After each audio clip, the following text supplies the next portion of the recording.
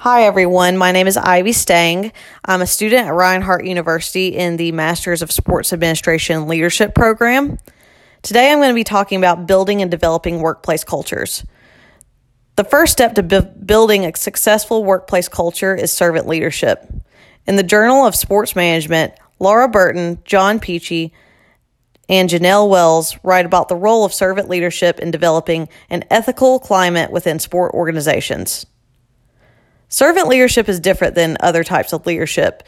It emphasizes on the relationship between the leader and the follower. Servant leaders are more concerned with how to best support their employees and in turn the organization finds success, rather than other leadership approaches that put the success of the organization above the well-being of its employees. Another thing about servant leadership is that it emphasizes empowerment and is more sharing of information to its employees rather than hiding it. It also promotes stewardship because the leaders take responsibility of the entire organization, good and bad, forcing them to do the same tasks that they would have of their employees. This, in turn, makes the leader more knowledgeable. Servant leaders also practice humility and recognize others' accomplishments. In turn, these attributes promote an environment of trust in the leader and positivity, also ethics and empowerment. The next key to building and developing a successful workplace culture is a work-life balance. A study conducted by the Indian Journal of Industrial Relations found that work-life balance is the key to a positive workplace attitude. In that study, they found that work-life balance increases positive relationships between management and employees. It supports retention of talented employees and reduces burnout and increases consistent productivity in its employees.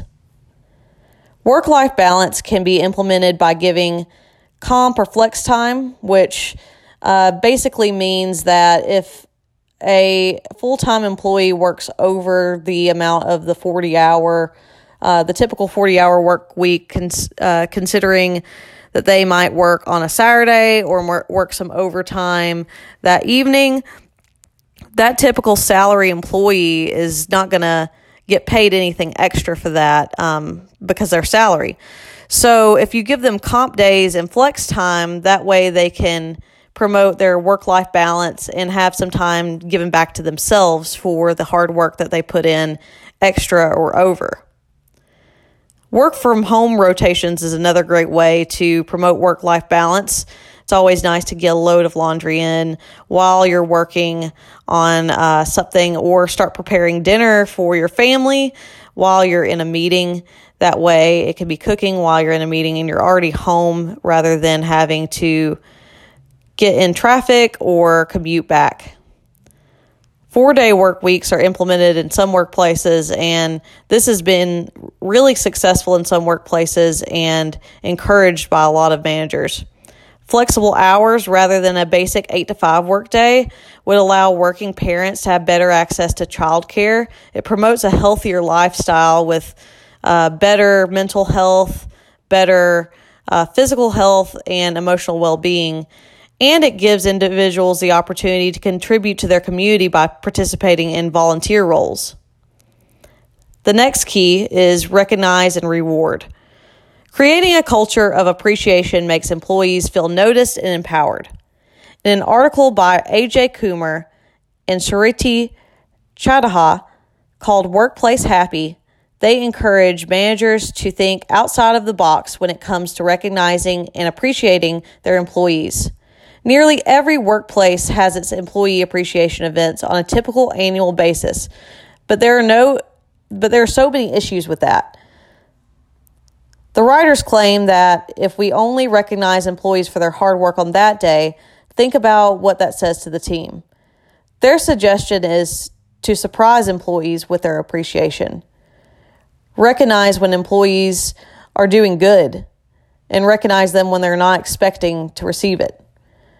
Recognize employees in front of others and be creative on how you choose to recognize employees and change things up from time to time.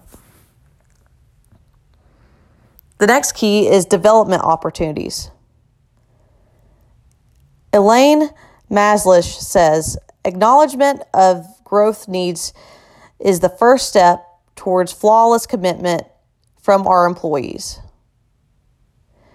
This is really big. Development opportunities are huge for millennials because they want to grow and find a place within their organization. Gen Z is also showing that they are more likely to want to develop faster and move into more leadership roles quicker than any generations before them, rather than receive financial stability early on. A Gallup poll suggests that 67% of Gen Zers would rather move up in their organization than receive financial stability by the age of 25.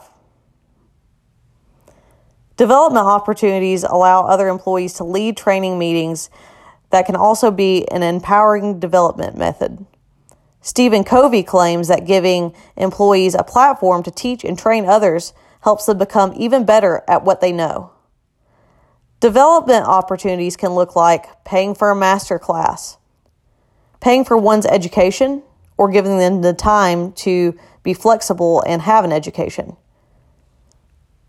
General workplace training, or sending employees to an educational conference.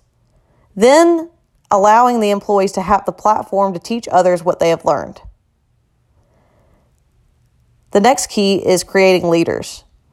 An article by Anthony Grant and Marjorie Hartley called Developing Leaders as Coach suggests that organizations should be respected figures internal to the organization as champions. This means that you're going to promote from within rather than just hiring someone to do the job of leadership from the outside. The ability to promote and create positive leaders from within inspires other employees, it fosters growth, and gives the team a leader from their role model. In a study by Jung Chao on senior leadership roles, it was found that senior leaders in an organization are some of the most influential people on the team. Senior leaders are important because they're the ones that see both sides. They're privy to information from upper management and they see how they operate, as well as the entry-level employee because it was something that they were once at. It is important to select someone who won't abuse that power or become lazy in their new role, rather to promote someone who will encourage, understand, and uplift the employees that they're over. Next is performance reviews and one-on-ones. Employees thrive by knowing how they are doing and letting their manager know what they are doing. Again, Anthony Grant and Marjorie Hartley also suggest what they call coach the coach sessions. This is similar to a traditional one-on-one session. This will give the manager the opportunity to build feedback, encourage, redirect, and define clear expectations. Additionally, this will give the employee the platform to express what roadblocks they are experiencing, share their successes, and get feedback on how their manager feels about their progress. Last but not least, the final key is to build teamwork. Employees must be able to trust each other and support each other. This is difficult to do when you don't know who the person is that you're working with. Maggie Grazzino has a solution for this issue in an article called Building Workplace Wins. She suggests that this process needs to start on a clear onboarding phase. So many companies view the onboarding phase as just a checklist to check off rather than a culture building opportunity. This is the time when a new hire should feel connected with the team and see the purpose of the organization and where they fall in it. This is going to project the future and how they have a role in that future with the organization. Building teamwork shouldn't stop at the onboarding phase. It's also important to take time away from work to bond as a team and get to know each other, because people are proven more likely to stay at an organization if they feel connected to the team that they're working with at that organization. So to recap, My keys are servant leadership, work-life balance, recognize and reward, development opportunities, creating leaders, performance reviews and one-on-ones, and building teamwork. Thank you again for listening to this podcast.